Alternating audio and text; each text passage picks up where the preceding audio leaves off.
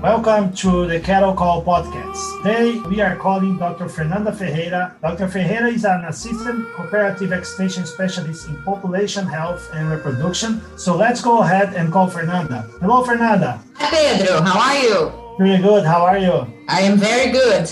Is it a good time for a call? Sure. It's always a great time for a cattle call. Great. Thank you, Fernanda. Thank you. I appreciate your being our call today.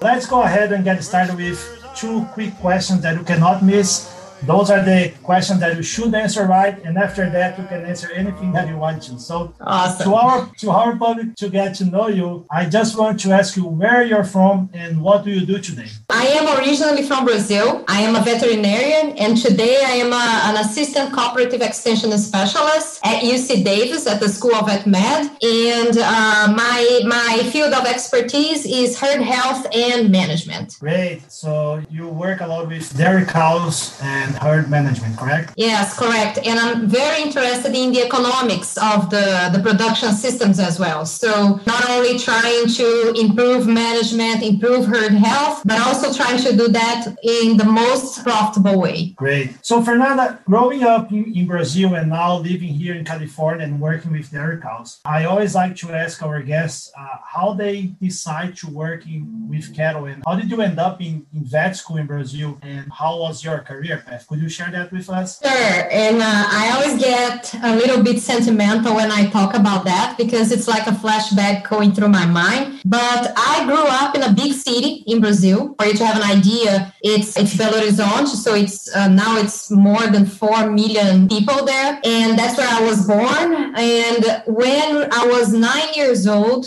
because of my father's job, we moved to a very small town in the countryside of Minas. And the town is very well known by their dairy products. So it's a dairy region. I spent a few years there. From there, we moved to another town, Passos, where they have a lot of large dairies. They produce a lot of corn in their region and a lot of swine too. And then my best friend's, her dad was a dairy producer and a swine producer. So then I had the pleasure to spend a lot of time, a lot of vacation, weekends on the dairy. And I fell in love. I've always loved animals, of course. And then that's when I decided to go to vet school. That's pretty good. One of my best friends actually happened that with him as well. So we can see how good friends can influence our lives. It's very interesting. So you grew up in a big city, but moving to different places and being around agriculture, that's where you started your passion, right? Yes. And I think it's super important because, for instance, if we think about the U.S., we know that only 2% of the U.S. population is somehow involved with agriculture. And if you really, but everybody eats, right? So everybody is connected to agriculture. No matter what you eat or what you dress, somehow you're connected to agriculture, but I think a lot of people are completely, although they're connected in a sense, they are completely disconnected in another sense. So I think it's really important for us to not only, do what we do and in our industry, but also try to reach out and to make people that are not really living agriculture on their daily basis, but really make them understand and maybe fall in love like I did. That's an awesome point, Fernanda. I agree with you. And we can see, even though it's a great point that you mentioned that only 2% is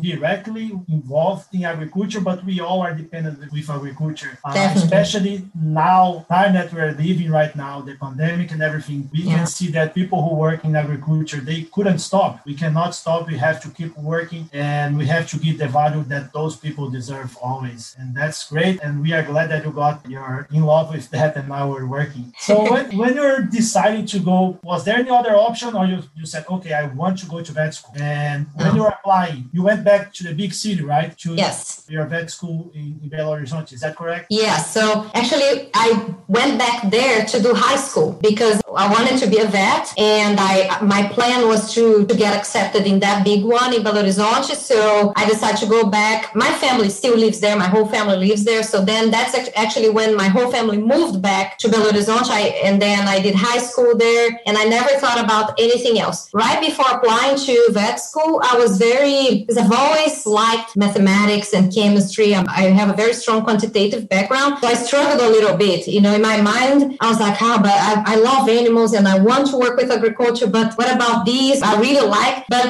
it was just a little bit of internal conflict, but never ever thought about doing any other course. And I applied once. At that time, there was not that many vet schools in Brazil. It was, I don't even remember, it was 1998 when I applied. So I'm glad I was accepted. So after you started school, you always worked with cattle. How did that work? And how did you decide to go to grad school also? Another good question. When I started, I've always liked horses too. My dad had a horse. It was in a farm that still belongs to one of his good friends. And I'm like, oh, maybe horses. Let me understand how this horse world is like. I didn't like it at all. Then I said, nope, horses just to enjoy and have fun during the weekends. I did a little bit of internships, maybe 6 months, maybe less than that, with small animals, because since I was born, we've had all sorts of animals in my house. So just to get to know, but always interested in production. So then I did an internship with dairy and I really liked, but I also did an internship with swine and I fell in love. And then after that, when I was almost finishing my vet school, I did an internship with poultry. And then I really fell in love. I loved how, especially in Brazil is the largest producer and exporter of poultry in the world, and how the industry was organized, everything was measured,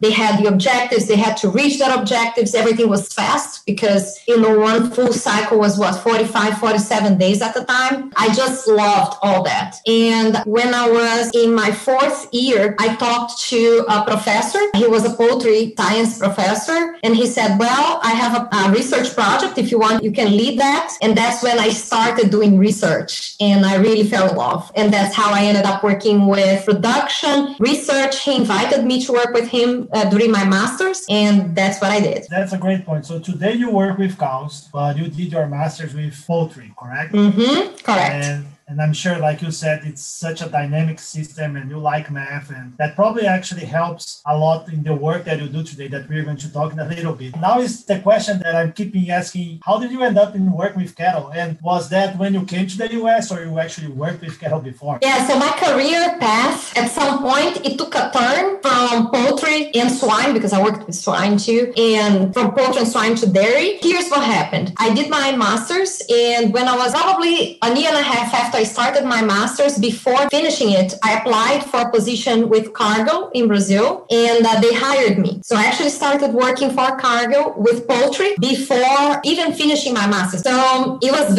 oh my gosh, I learned so much. It was very good. To me, it was like a new world opening in front of me. I was working as a technical manager, so it was basically providing technical support to the people in the field and to our clients. And that's when I learned a lot. We're technical people, right? So we tend to go to the farms with this feeling, oh, I know this, but actually they know a lot too. And sometimes we don't know. The problems that we face, sometimes we have never even thought about it when we finish even grad school. Oh, yeah. I learned, so that was great. Then after working for Cargill for about 3 years, I was invited to work for one of the largest food companies in Brazil. We call it integration, but it's called Rio Branco Alimentos. The commercial name is PIF-PAF. Probably some of the people, if you are Brazilian, you've heard about it. And they produce poultry and swine. I was responsible for the nutrition management, poultry and swine operations. It was a lot of work, but I also learned a lot. And that's actually when I really learned how important economics is, because every single decision, from buying a nutrient, from buying a feed component, from deciding on a vaccination plan, how important this is. Also, it was when I was exposed to practical epidemiology, because in combination with the health team, we had to design health programs, but also show the economic feasibility of these programs. And that was really interesting. And then after that, I started working. Oh, and at the same time, I had my own consulting company. Yeah, that was the 4th step. So I had a consulting company with a friend, and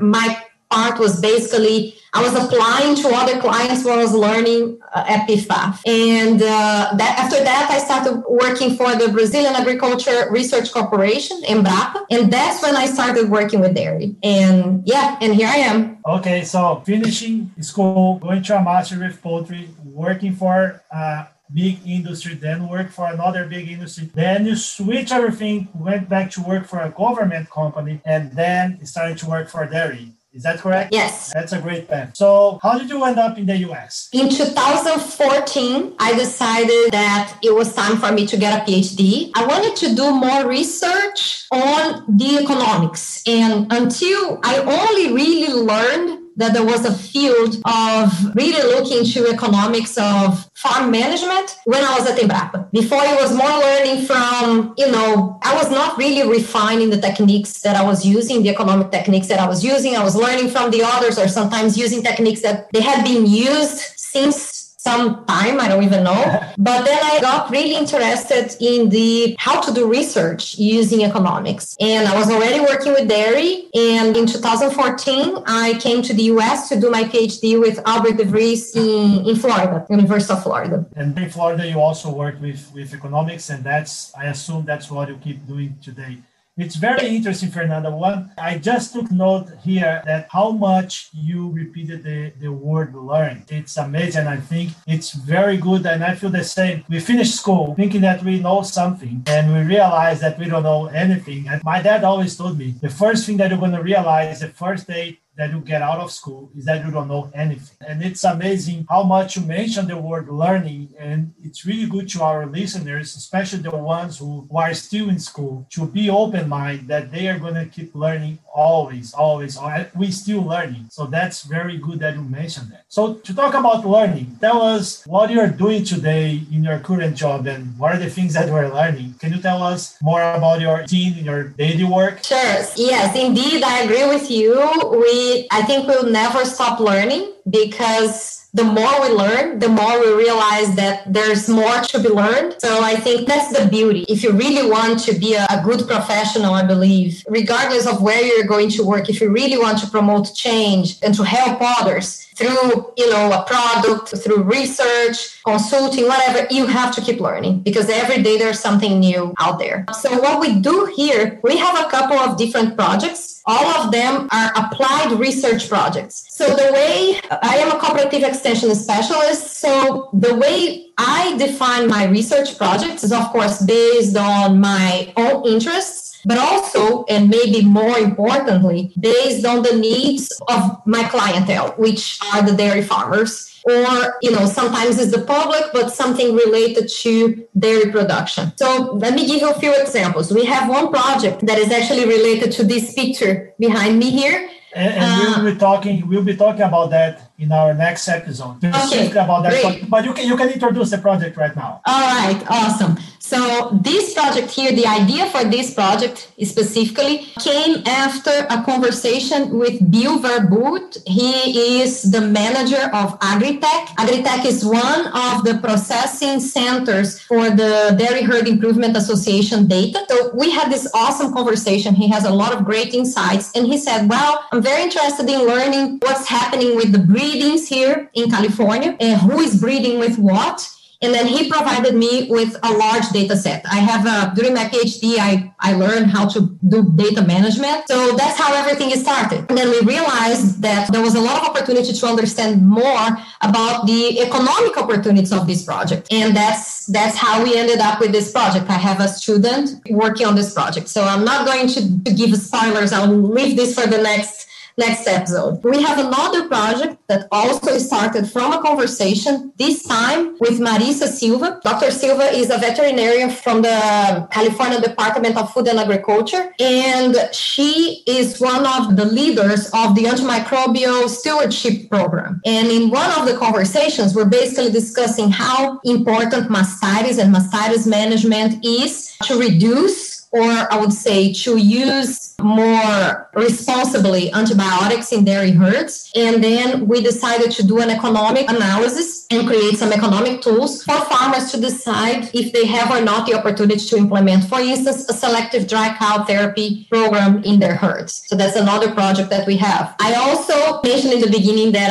I really like math, and I have a quantitative background, something that I really enjoy. So I'm very interested in how can we use data generated by precision devices to make decisions in the farm. So we have one project where we are looking at activity and rumination and trying to predict if a farm does not test the cows routinely for somatic cell count, if we can use this data to predict at the dry off which cows are at a high risk and should receive antibiotics, and which cows are at a low risk for mastitis and maybe do not need to receive antibiotics. So that's another project that we have happening here. But there are other things, but as you can see, these are the main ones, and they're all applied projects. Very good. And we have similar positions. And I also love working in applied research. And I'm sure you interact a lot with producers, right? Mm-hmm. So my next question is, when you were finishing school, it was good that you had a background in Brazil working for the industry and everything, but was there any big challenge that you had when you were starting your current job? And also, was there any resources that you were looking for that helped you, maybe a mentor or something? And even before that, what are the things that you see as a challenge and how did you overcome them? Yes, definitely there were many challenges. And I think that maybe one of the biggest ones for me was to feel confident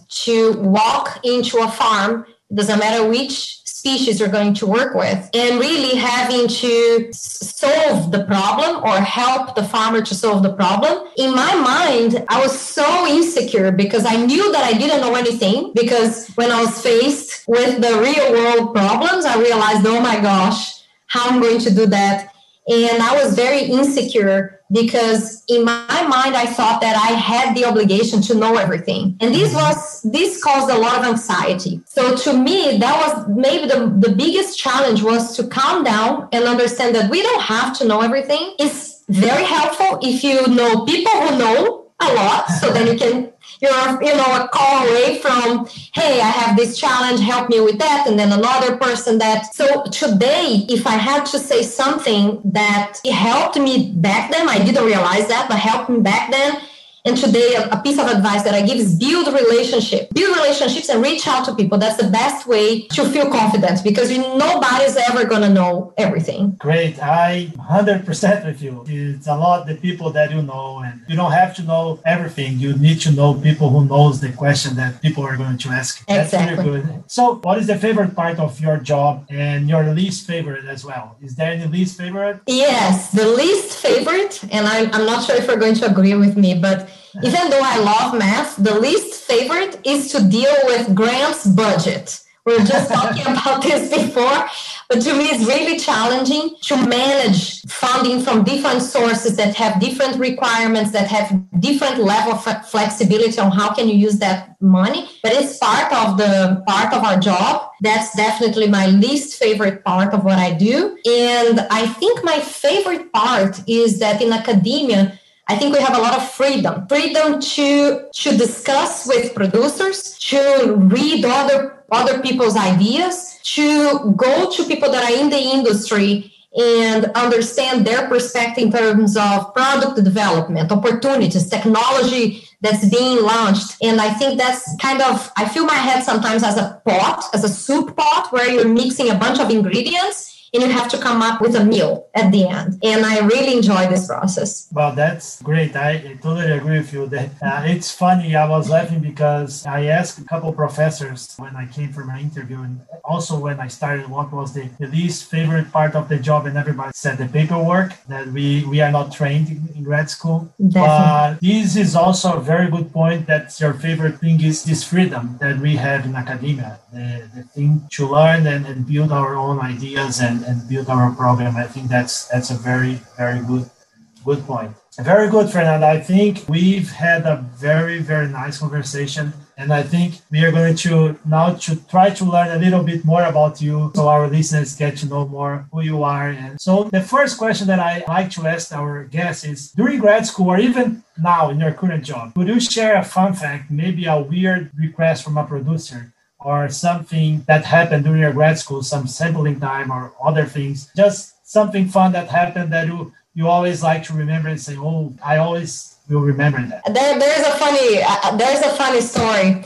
So when I started working with poultry in Brazil, one of the regions in Brazil that, in fact, they are the second largest commercial eggs producers in Brazil. It's a small town in a state called Espírito Santo. And this town was colonized, in the 50s, when there was a huge immigration of European people to Brazil. They were colonized by a group of immigrants from northern Germany. So they're all, it's crazy because to get there is hard. It's in the middle of the mountains. You have to drive through a very, windy road from Vitória, the capital of the state there. It's probably 40 miles, but it's going to take you 2 hours to get there. And it's interesting because despite that, they produce a lot of eggs and distribute to the whole Brazil. And as you can imagine, the first time I went there, I was in love because it's a cute little town that looks like you are in Germany. It's all the architecture, the decorations, everything. And everybody's tall, blonde, and has blue eyes, which is, you see these people in Brazil, especially in the South, but we are all mixed, right? So no, they're all tall, very white, blue eyes, and a lot of them, they still speak their dialect from the Pomerania region in Germany where they came from. And I used to visit there, so there were, the funny thing is that one day I was in one of these farms and I was actually doing some necropsies in some chickens, in some hens, and the daughter of the producer, she was probably, 16 or 17, maybe younger than that. She came to me, she touched my hair and she said, "Your hair is so dark. Yeah, I've never really touched such a dark hair." And she was curious to feel my hair because it was so dark. And to me, that was so funny. And then I was like, wow, it's the same country in the most developed region of the country, and we still have this diversity of people and cultures. I thought it was really curious. I'm sure it was an unexpected request that you had in the yes. farm. Yes, and I couldn't say anything because my hands were, I was wearing gloves and I was doing the crops. I couldn't say. Suddenly, I felt somebody touching my hair, and she was like, "Oh, that's so interesting." So I thought it was curious. It's fun. Fernanda, what is your favorite food? Oh, Brazilian food, of course, but more specifically, we have a meal in my state that is chicken with okra, and that's my favorite meal. Yeah, because we cook a lot at home, so usually when I'm really missing my mom's food, I just make this meal, and I'm like, that feels good. That's great. What is your favorite type of song? What is the song that usually plays in your car when you're going to the farm or something? Yeah, I like everything. It depends on my mood. I really like Brazilian country music. And the funny thing is that my husband is American, but he loves it too, because I listen it so much that now he learned how to like it. I really like bossa nova. I like jazz. I listen a lot. When I need to concentrate, I like to put jazz in the background. So yeah. That's nice. One of our last questions is, or if you could go back and tell you yourself something when you're finishing school, is there something that you would like to know back then that you know today? I think, oh my goodness, in these years I've learned so much. So I think one thing that I mentioned this before already, but I was very anxious. I had this anxiety inside me, maybe because I was, so insecure about what I knew, the people that I was not that comfort to reach out to people. I think that maybe the idea, I wish I was more, let me try to put this in better words, but I wish I was more calm to realize that what we need to solve a problem is out there.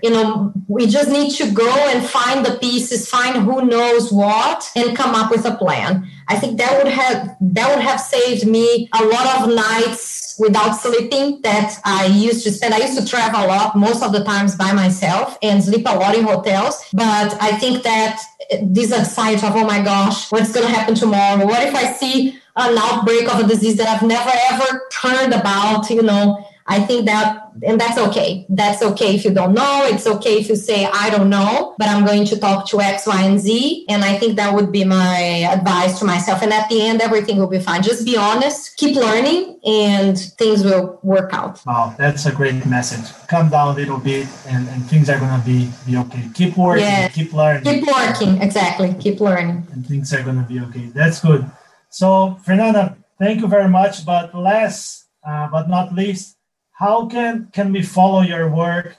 Do you have social media, blog, website, something that our listeners can follow your work here at UC Davis? Yeah, so I have an Instagram page that I'm actually ready to post more things on that. It's at the dairy office. So the address is the dairy office. I try to post what we're doing here in there. I'm also almost done with my website, and the idea is to post all the economic tools, because every time we work with a tool, we try to make a user-friendly version of that in Excel and post it too. And you can Google VMTRC, which is the acronym for Veterinary Medicine Teaching and Research Center. And if you Google my name, there will be a page, and then you can click there, and all the information will be there. Great. So Google Fernanda's name and find her contact information.